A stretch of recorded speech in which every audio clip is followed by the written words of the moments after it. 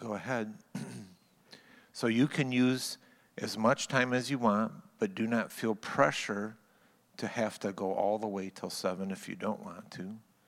But then at 7, we will probably become restless. So you're saying I can't use as much time as I want? Sounds good. Well, I hope that we can get done before then. Today, I'm going to start off with a story. Find it. This story, some of you who were here Thursday evening, we at least talked about. But this story took place in Dayton, Tennessee, 82 years and today's the 23rd, right? It was the 5th of July in 1925 that this happened. And this story is known as, it's a court case. It is called the Scopes-Darrow case. It is also known as the Scopes monkey trial. And the issue of the trial is that a high school teacher named John Scopes was indicted for teaching the theory of evolution in a Tennessee high school biology class.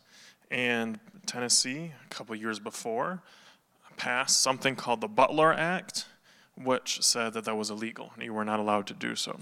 And so we're going to talk a little bit about that story just because it gives an interesting case study in American history, United States history, of this conflict between Christianity and science.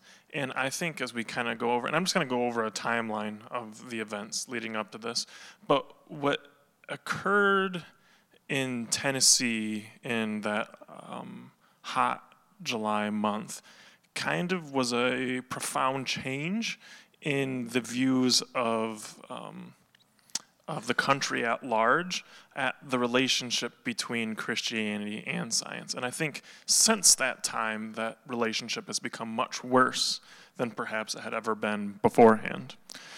So our story starts before then. In 1859, Charles Darwin proposed the idea that each species, so in biology, it was basically assumed, because of the book of Genesis, that each species is independently created. So the idea is that each species was on its own created. So dogs were created, and cats were created, and alligators were created, and lizards were created, and monkeys were created, and and each type of species of bird was created distinctly, all at the same time. In 1859, Darwin proposed that this idea that had been commonly held up to this point was erroneous. And he did this in his first book, The Origin of the Species. In 1871, Darwin, in his second book, The Descent of Man, argued that man is descended from a hairy-tailed quadruped. So the idea that is not only is this idea that each species was independently created erroneous, that mankind itself was descended from what we would consider, or what was considered at the time to be a lesser being. So essentially this is the idea that a hairy-tailed quadruped would essentially be a monkey, right? So the idea is that mankind, Darwin proposes, is descended from a lesser creature. In 1914, so we jump forward, George William Hunter's A Civic Biology describes evolution as the belief that simple life forms slowly and gradually gave rise to those more complex. And so the theory of evolution is changed just a little bit, or it evolves a little bit, to basically come to mean that as all lesser species slowly and gradually, or over time, gave rise to more complex species. In 1921, William Jennings Bryan becomes the leader of an anti-evolution movement. William Jennings Bryan, at one point, was vice president. He ran for president and was also the Secretary of State, and was well known throughout the entire nation. And he became a leader as part of an anti-evolution movement and was quoted of saying, "It is better to trust the rock of ages than to know the age of rocks. It is better to know the Heavenly Father than to know how far the stars in the heavens are apart." And so William Stunning Bryan was known as a known anti-evolutionist. And then in 1921, William Stunning Bryan gave that quote. On January 21st, 1925, Representative Butler of Tennessee proposed a law prohibiting the teaching of any theory that denies the story of the divine creation of man as taught in the Bible, and instead teaches that man is descended from a lower order of animals. On January 26, 1925, so 5 days later, this was approved in the Tennessee House 71-5.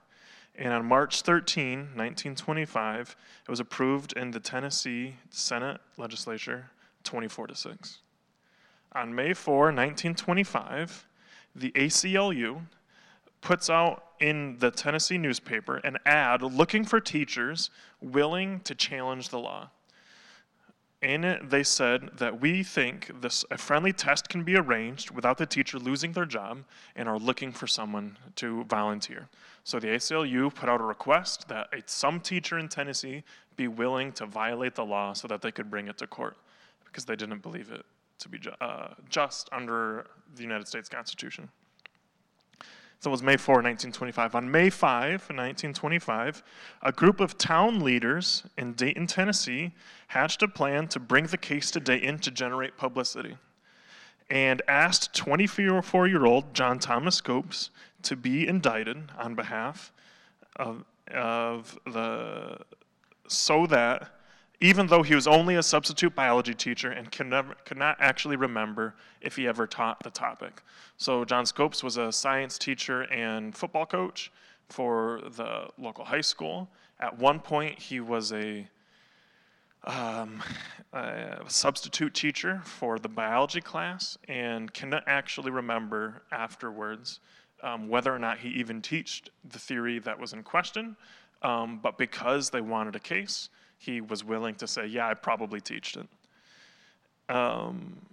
On May 12, 1925, William Jennings Bryan, who we talked about earlier, agreed to join the prosecution, ensuring national attention. Darrow and Mullane joined the defense. So William Jennings Bryan was an old man at the time. They knew about the case and agreed to be part of the prosecuting team. And essentially here, both the town of Dayton, both the prosecution and the defense are trying to make this as big of a deal as possible. They're trying to bring national attention on this one case of evolution being taught in a high school. On May 25, Scopes is indicted by the state of Tennessee. And from May into July 1925, the city of Dayton prepares for the media onslaught that they're expecting. And they set up a camp for people coming to visit. They roped off the area in front of the courtroom to be kind of a public mall. They put up a stage for public addresses outside. And they set up, for the first time in United States history, a radio broadcast to live broadcast the court case. And the live broadcast was going over phone lines, and there's a statistic that in that time period, the cost of doing so was very high to be live casting over the phones, this radio broadcast. July 10, at the start of the trial, Judge Ralston opens in prayer. July 13, in the defense opening speech, the Darrow, the defender for Scopes, argued that the law violated the United States Constitution's freedom of religion. And they find, in his words, "We find here a brazen and bold attempt to destroy learning, as has never been seen even in the Middle Ages." July 14, defense attorney Darrow objects to the opening of prayer, and Judge Ralston overrules, citing that what the ministers are saying is not in any way for or opposed to the case at hand. And so overrules, and so they continue to prayer on opening. On July 15, the judge overrules the motion to have the law deemed unconstitutional as it gives no preference to any particular religion. And so the original argument by Darrow was that this violates the freedom of religion, and the judge says that the law does not primarily help nor hinder any specific religion. And then the defense pleads not guilty, Scopes, so he claimed that Scopes did not violate the law. And the prosecution calls to the stand the superintendent of the school and 2 students on whether the theory was taught, and the defendant said yes, he did teach the theory of evolution in their high school class. The defense, their first calling to the stand, questioned zoologist Maynard, and my handwriting is so bad, as you guys referenced last week, I cannot recognize his last name. And he testified, this zoologist testified that evolution is a widely embraced theory in the scientific community. And so, just to kind of point out here, the prosecution in this case is prosecuting the violation of the law, that whether or not you could teach it. And so they have people to say, yes, he was teaching this law that the state law says you cannot teach. And the defense did not argue against that he had taught it. In fact, they had, as we know and have heard, he was volunteered to say, yes, I can say that I taught it, so I can be. What they did is they brought a zoologist who was describing how it's widely accepted in the scientific community. On July 17, the judge ruled in favor of the prosecution that any expert testimony by scientists should be barred. And the idea behind barring any expert testimony from scientific individuals is that it has no bearing on the case. Argues that their opinions on evolutionary theory itself shed no light on the matter of the trial, whether or not Scopes violated Tennessee law. So again, the law is not whether or not the question that Scopes is being indicted for is not whether or not evolution is true or not, or valid or not. It's whether or not he violated Tennessee law. So rules the judge. On July 20, the defense for Scopes, asked Williams Jennings Bryan, part of the prosecuting team, to go to the stand as a biblical expert, which this is kind of unusual when it comes to court cases. But since they had no one else to ask to the stand anymore, so they asked Bryan himself to go to stand. Asked Bryan to go and then, so Darrow, the defense attorney, asked Bryan a series of questions about whether the Bible should be interpreted literally. And the kind of questions he asks are about the various miracles in the Bible, the virgin birth, creation, things like this, and whether or not we should interpret these things literally. After many questions, Bryan eventually, rather than answering, accused Darrow of making a slur at the Bible, to which Darrow mocked Bryan for fool ideas that no intelligent American Christian believes. The defense then asks for a guilty verdict. So the defense, again, Scopes' side, asks, at this point in the case, give us a guilty verdict so that we can just appeal this to a higher court. So just kind of end the case from this point onwards. And then after a 9-minute deliberation, Scopes is found guilty of violating Tennessee law and fined $100, which would be about $1,700 nowadays. 5 days later, William Jennings Bryan died in his sleep in Dayton, Tennessee.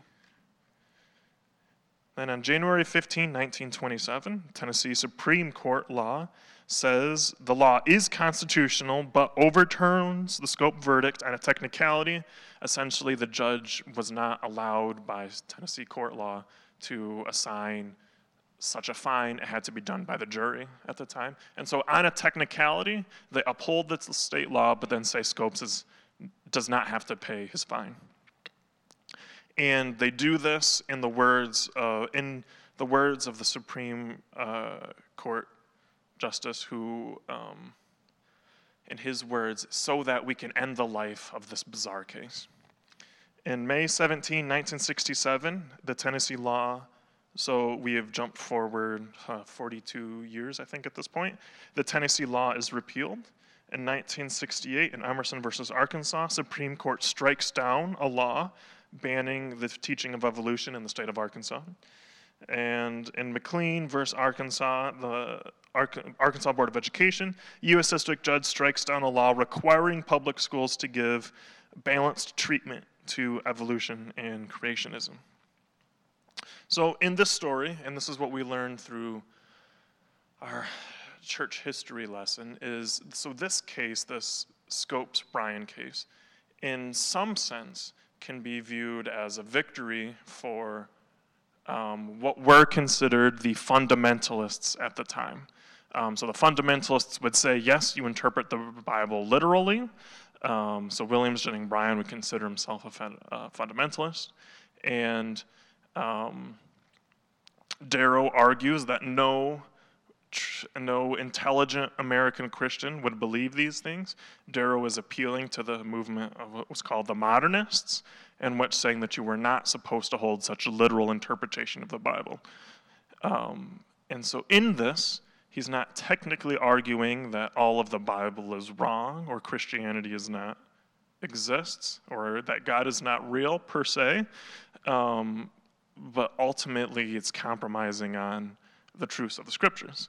And what served to occur based on this case is the Williams Jennings Bryan,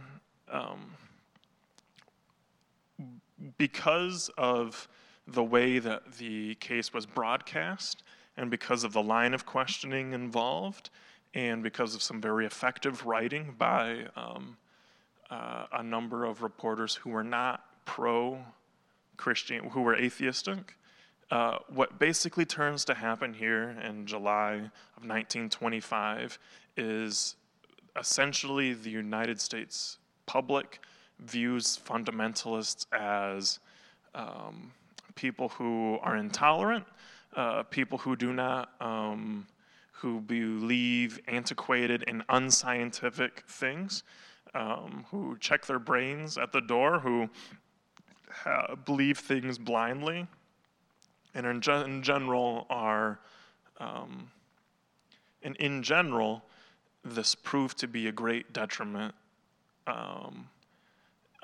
It's easy to look at this case as not so much of a victory as the fundamentalists might have hoped in the case. And so we come to a situation in which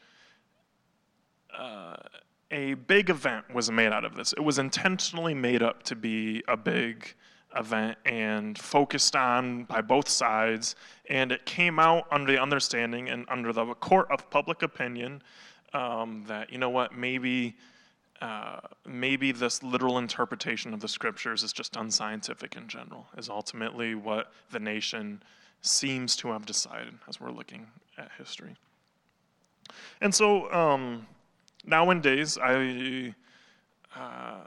to be honest, I'm not sure, I cannot remember what grade or what biology class we get introduced into this theory of evolution, but it is just kind of assumed. There is no idea, at least in any of the public schooling that I went to, maybe if you guys can remember anything different, but the theory of evolution is the only thing that they would teach. Now granted, we don't spend a ton of time on it, but there was not another option. They never brought up this idea of creationism or anything like that. And so this question of evolution is, in at least our American history, it's in our evangelical history, it's a very interesting one. It's a very recent one, and it's one that is still going on today. And you could perhaps make the argument, or it seems to be the argument that we would consider to be the most obvious conflict between Christianity and science. As I was doing my research, I found a paper, a scientific paper in the National Library of Medicine, Science, and the National Library of Medicine titled Science and Evolution, and this was written in 2005. And I just have a couple excerpts from it. And in its thesis, it states that evolution is both a fact and a theory. Evolution is widely observed in biology and natural populations.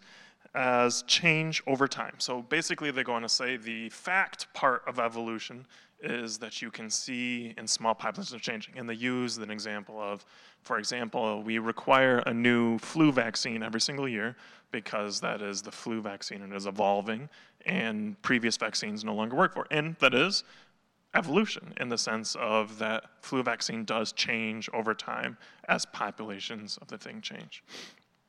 And then they also describe that evolution is also a theory in that it explains other things that is observed in science. And so they go on throughout a couple places to show that the fossil record, so if you look into so they believe, or science would say that they can tell based on where they're looking in the soil and how deep they go that some fossils are a certain age and some fossils are another age. So if they look at the fossils that they say are 1 billion years old, then they can only find single-celled organisms. And if they look at fossils that are 500 million years old, they don't find any mammals and anything in there. And then they only find mammals after 500 million years of age. And so because of this fossil record, one way that you can explain it, or the theory that most completely explains this, so they say, is this theory of evolution. So that things that were really old, the only reason we can't find mammals from that far back is because there weren't any mammals. There were only less complex organisms. And they keep going forwards and forwards and forwards until we get to today. And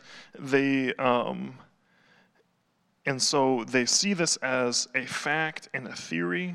And that's not too strange. They go in to describe this idea of theory as something that is tested, and that only something that can be observed or that can be scientifically observed is a fact, and a theory can never become a fact.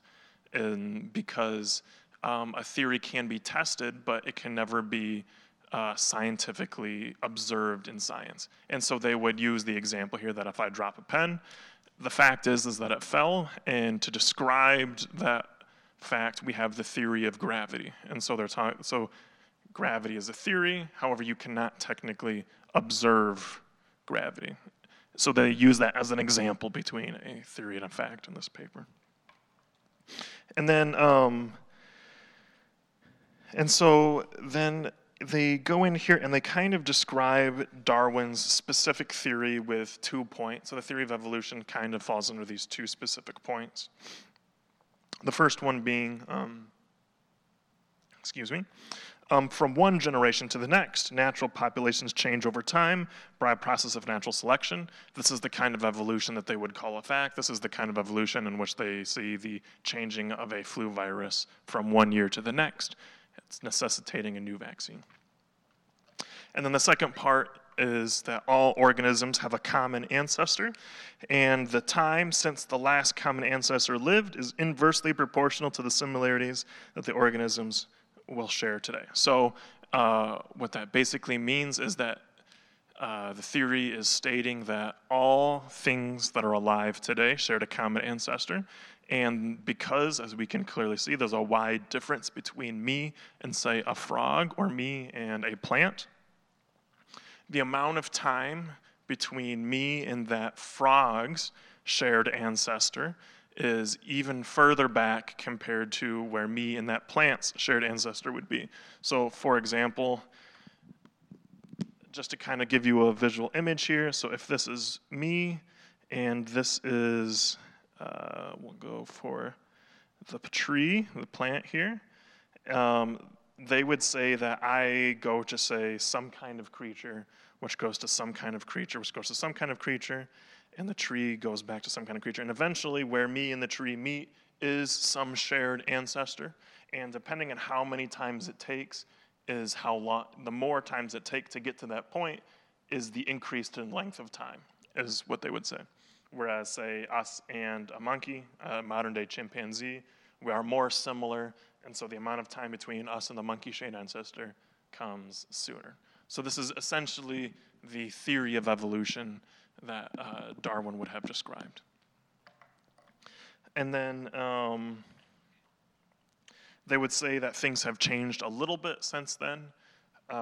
They would say that under modern, this is Darwin's theory, the change to this Darwin's theory primarily comes around as we look at microbiology. They would say that random evolution occurs as opposed to natural selection at the microbiological level, but we don't need to get into that. And then they argue, and so they talk in this paper about people who would disagree with this theory. They very, very quickly describe them as unscientific. Essentially, what they would say is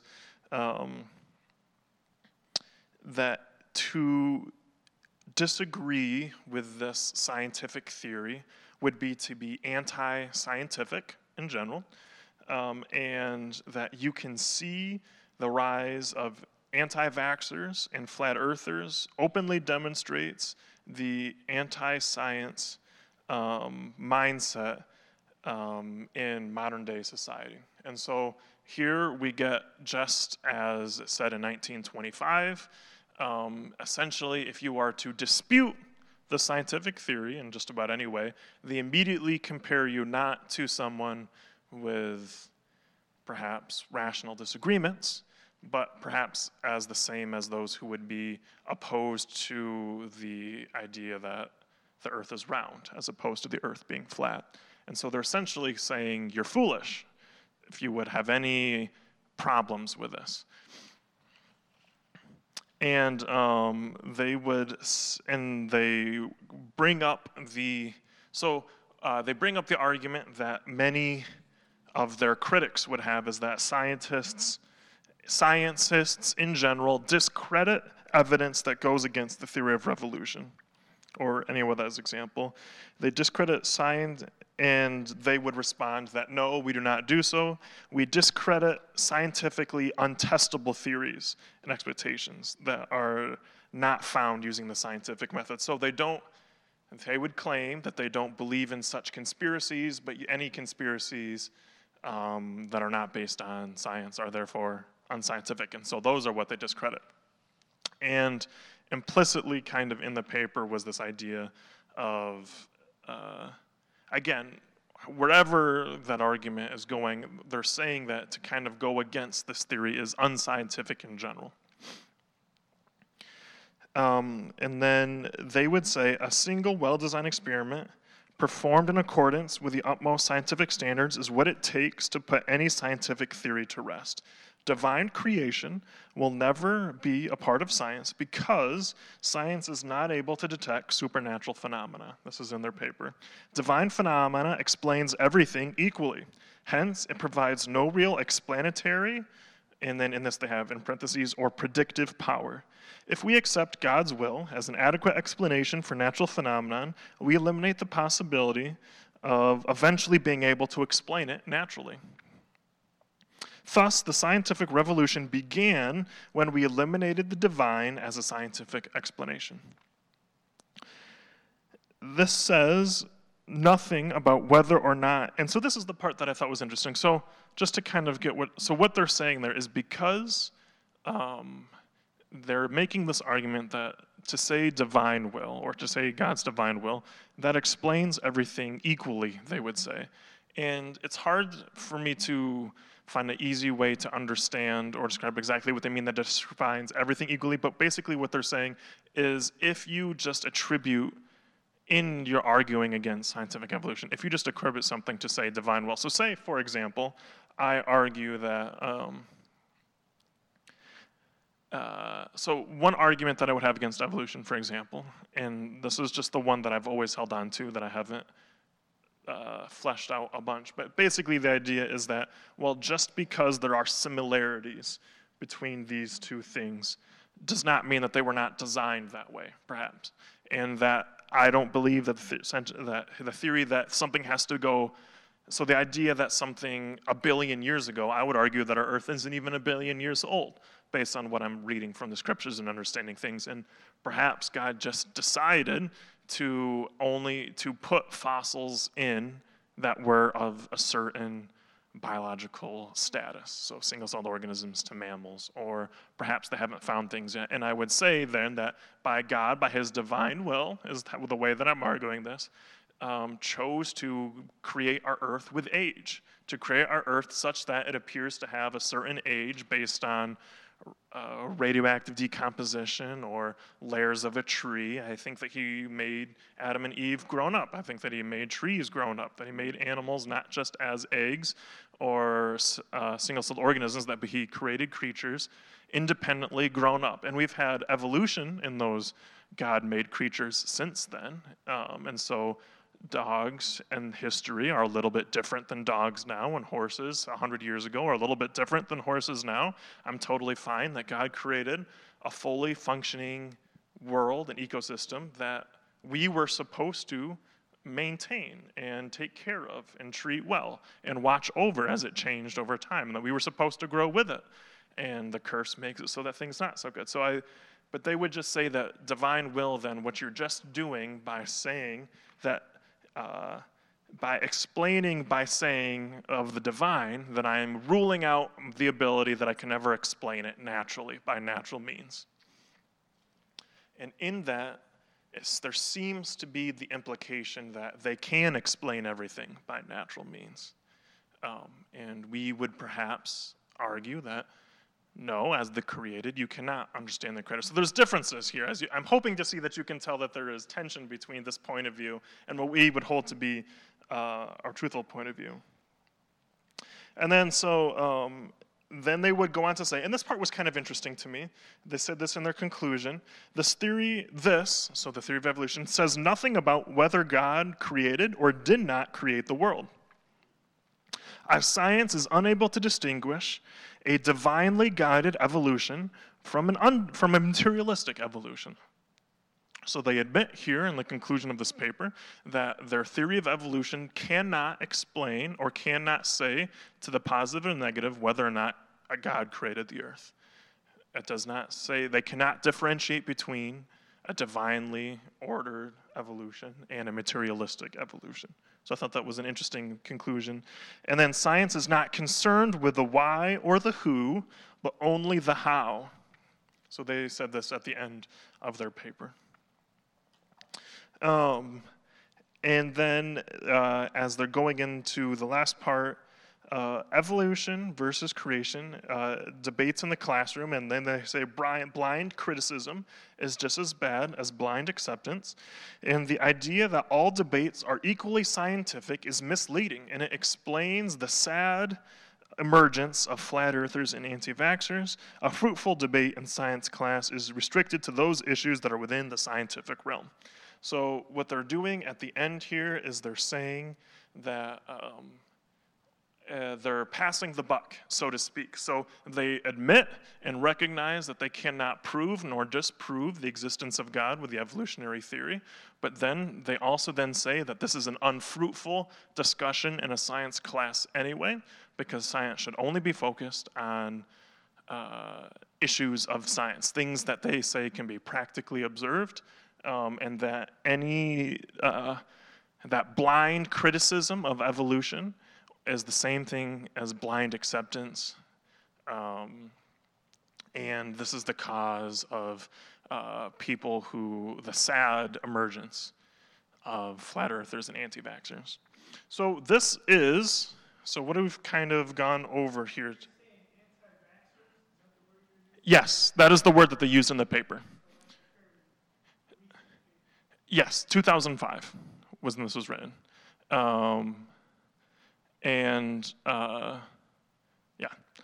So in that they're using anti-vaxxers and flat earthers as synonymously as unscientific people, is how they're using that description.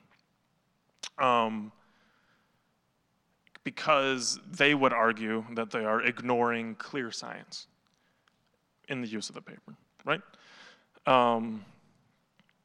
So how then do you respond to that? So how do you respond? Because they use a couple clear things that I want to point out.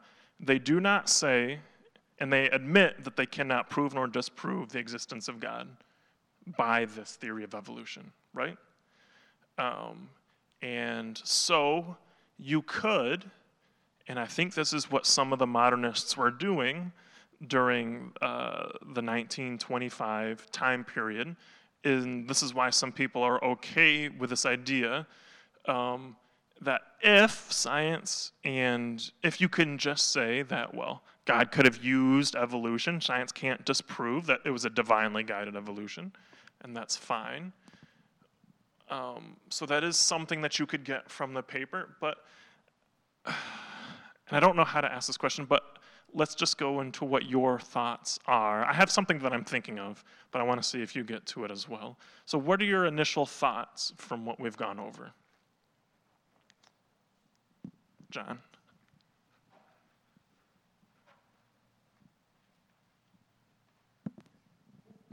Well, my my initial thought is that they've got anti-vaxxers and flat earthers and creationists in the same boat.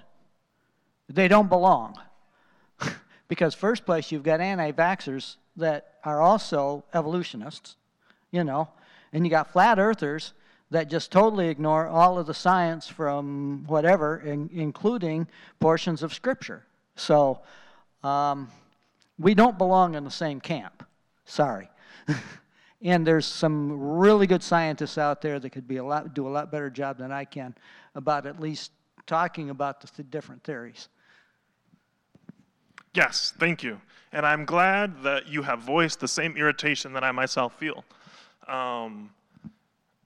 So yeah, at the very onset there is an assumption of unscientificness, or there's an assumption of, I'm just going to call it an assumption of foolishness, is assumed by the paper.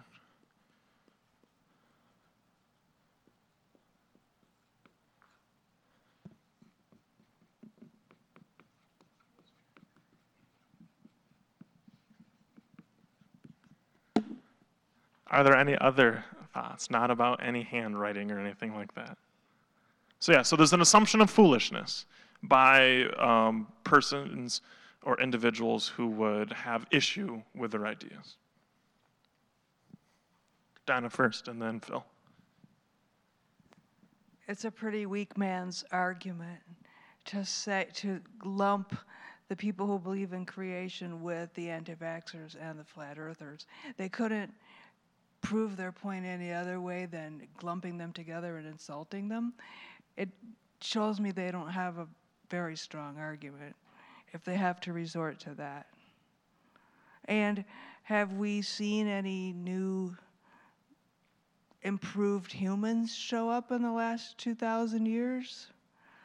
Or new improved some animal that didn't exist before, that wasn't specifically bred, like a zebra and a horse? Have we seen other kinds of new things that just happened accidentally in the last 2,000 years? And how can you prove, you can't prove that God doesn't exist. If they can't prove or disprove that he was involved in creation, how can they prove or disprove he didn't just make the world to begin with? There's a bunch of huge logic flaws in some of their arguments.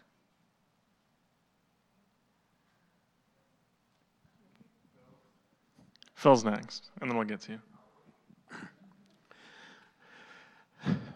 Well, as a substitute teacher and being in a number of different schools and having opportunity to sit in, not a lot of science classes, but some, there were times when just personally talking with students, there have been times when I asked, do you believe in evolution? Because that was kind of what was on the handout that they were working with. And I have yet to have a student answer that they do. That's just my personal experience. It's not a proof text, but... Sure. Anecdotes does not equate evidence, but yes, there's very true that it's not easily believable, perhaps. I am so torn because it's 1901 on my watch. So if if you want to go, you're dismissed because of our time. So you're free, okay? You're free. That being said, Donna, you committed the worst, to quote one of my favorite movies, the only worst argument is to get in a land war with Asia. You know, the point you made is exactly the truth, but you fell exactly into their trap. Their trap is that for you to ever argue from a divine will is proof that you're not operating in the scientific realm. And so we fell right exactly into the trap of that paper. That paper wants us to say, it's putting boundaries around the argument, and it's making us like they're nut picking, right? That's what, when you pick people from the opposition that are wacky, that's nut picking, right? So that's why they call us flat earthers.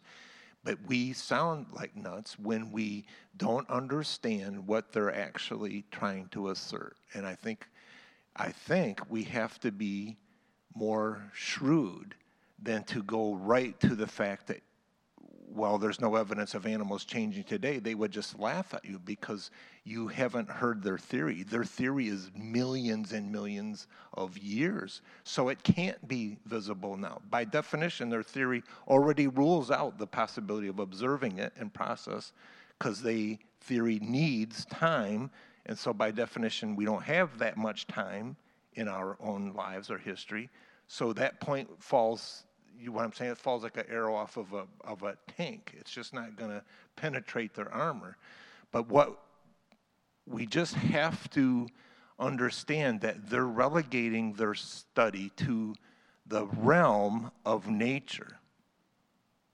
And our defense needs to demonstrate that we recognize the distinction between supernatural and nature.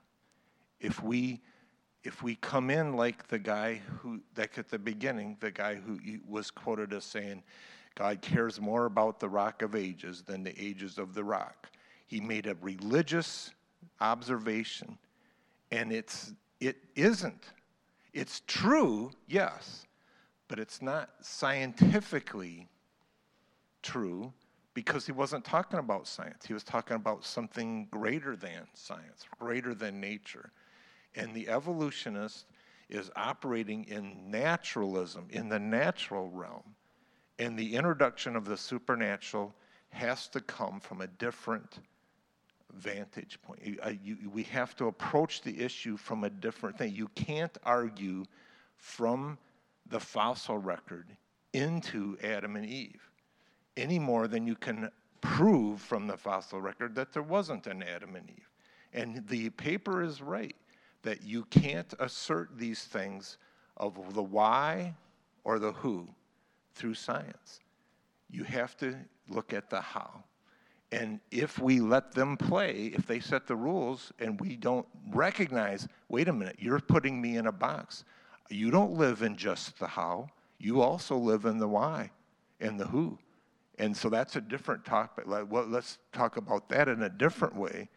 We have to get them out of their naturalism, because if we let them set the boundaries, that the argument has to stay there. It is just a fruitless debate in science class. It really is a fruitless debate. We have to pull them out of the reality and say, where did life come from? I don't care anything else. Where did life come from? Where did personality come from? Where did love come from?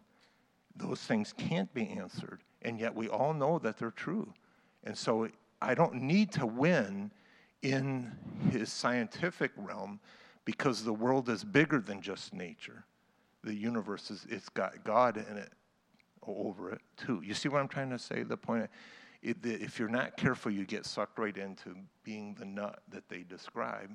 It's a dirty trick Satan does, right? He said, these are the rules, you can't play by any other way, and he on purpose suppresses the knowledge of God, and then down in there we get all upset, and we try to argue from the fossil record, and we have to prove them wrong, and it's the wrong camp. It's the wrong, you see what I'm trying to say? But it's 1906. Oh, we already let people go. I'm attempting to close. But you keep holding back the microphone. Yes, and I did want, before I hand it to Maria, I did want to say that that's where I was trying to go. And thank you for getting there way easier than I was going to be able to get there. But this is the point that I want to make throughout this class, is that what we're not trying to do is look at, to try to prove these two scientists wrong, that no, your theory's evolution is wrong because you're misinterpreting this science, you're misinterpreting these facts. That's fighting what I think might be the wrong argument. And it's, and you can look to that court case of the Scopes monkey trial, the super televised case in which the fundamentalists were certain that they had them, that everyone just assumes and understands and knows that the Bible has to be true. And in a case, they were tricked and they were shown to look ridiculous because they knew what they believed, but as a Presbyterian pastor at the time worried, by the name of J. Gresham Machen, what he worried is that they did not know why they believed it. They could not argue why they actually believed what they believed. Speaking of the average evangelical person in the United States at the time. And there's another thing that I wanted to quick point out here, is that they clearly in this say that science can't answer the who or the why. And they are attempting to answer the how. And then they admit also that their how, they cannot say that it wasn't by a God doing stuff. They admit that they can't say that they can disprove that. When I was looking at some of our scientific topics, we talked about cases in which, yes, they cannot talk about the why or the how, but there are therefore implications that they take this science and then people say, because of this science, then things happen. Because we are all have a shared ancestor based on this theory of evolution, because we are no different than monkeys, then therefore this. And then they leave the realm of science and go into the realm of theology and moralism. Or against the rule of this paper, for example. And so this is what I kind of want to focus this class on as we go into the later topics in 2 weeks' times, is what for example, we talked about the science of gender. This is a case in which they are coming up with, or there is a claim of scientific evidence that therefore conflicts against, it goes into the realm of morality or Holy Scripture and says that what the Scriptures say is indeed wrong. If you remember from what we talked about in Genesis, the point of view of Genesis is not necessarily to talk exactly how old the earth is or exactly how he created everything. I happen to believe that there was individual creation, and I think there are other areas that we can look to in that perhaps. But again, we are going to be concerned with where science leaves its own bounds and goes into the bounds that we cannot give up. And I'd just like to add, too, that, the evolution theory, when you have a debate between, an evolutionist and a creationist, it's quite interesting that a lot of the gaps in their theory are exposed, and they cannot prove the scientific theory. In the beginning, God created. Science cannot go against that statement and without abandoning their own rationality. Even within their own boundaries, their theory has gaps. It's got some real problems. But it is a really clever theory, assuming you want to figure out how to live without God. And so it's So we're at time. I want to close in prayer and then let you all really go. Dear Heavenly Father, Lord, we ask, Lord, that you provide us wisdom and you provide us insight and discernment, Lord. Lord, show us how to live. Because, Lord, you really do have the power to explain to us why things are the way they are. And, Lord, we know that you are the who. You are the one who created us and the one who loves us. And Lord, we recognize that we cannot do anything were it not be by your strength and your divine will, Lord. And I ask, Lord, that you would encourage us and provide for us good arguments and good teachers so that we can understand how, Lord, we can stand up for what we believe and why we believe it, Lord. In your name we pray. Amen.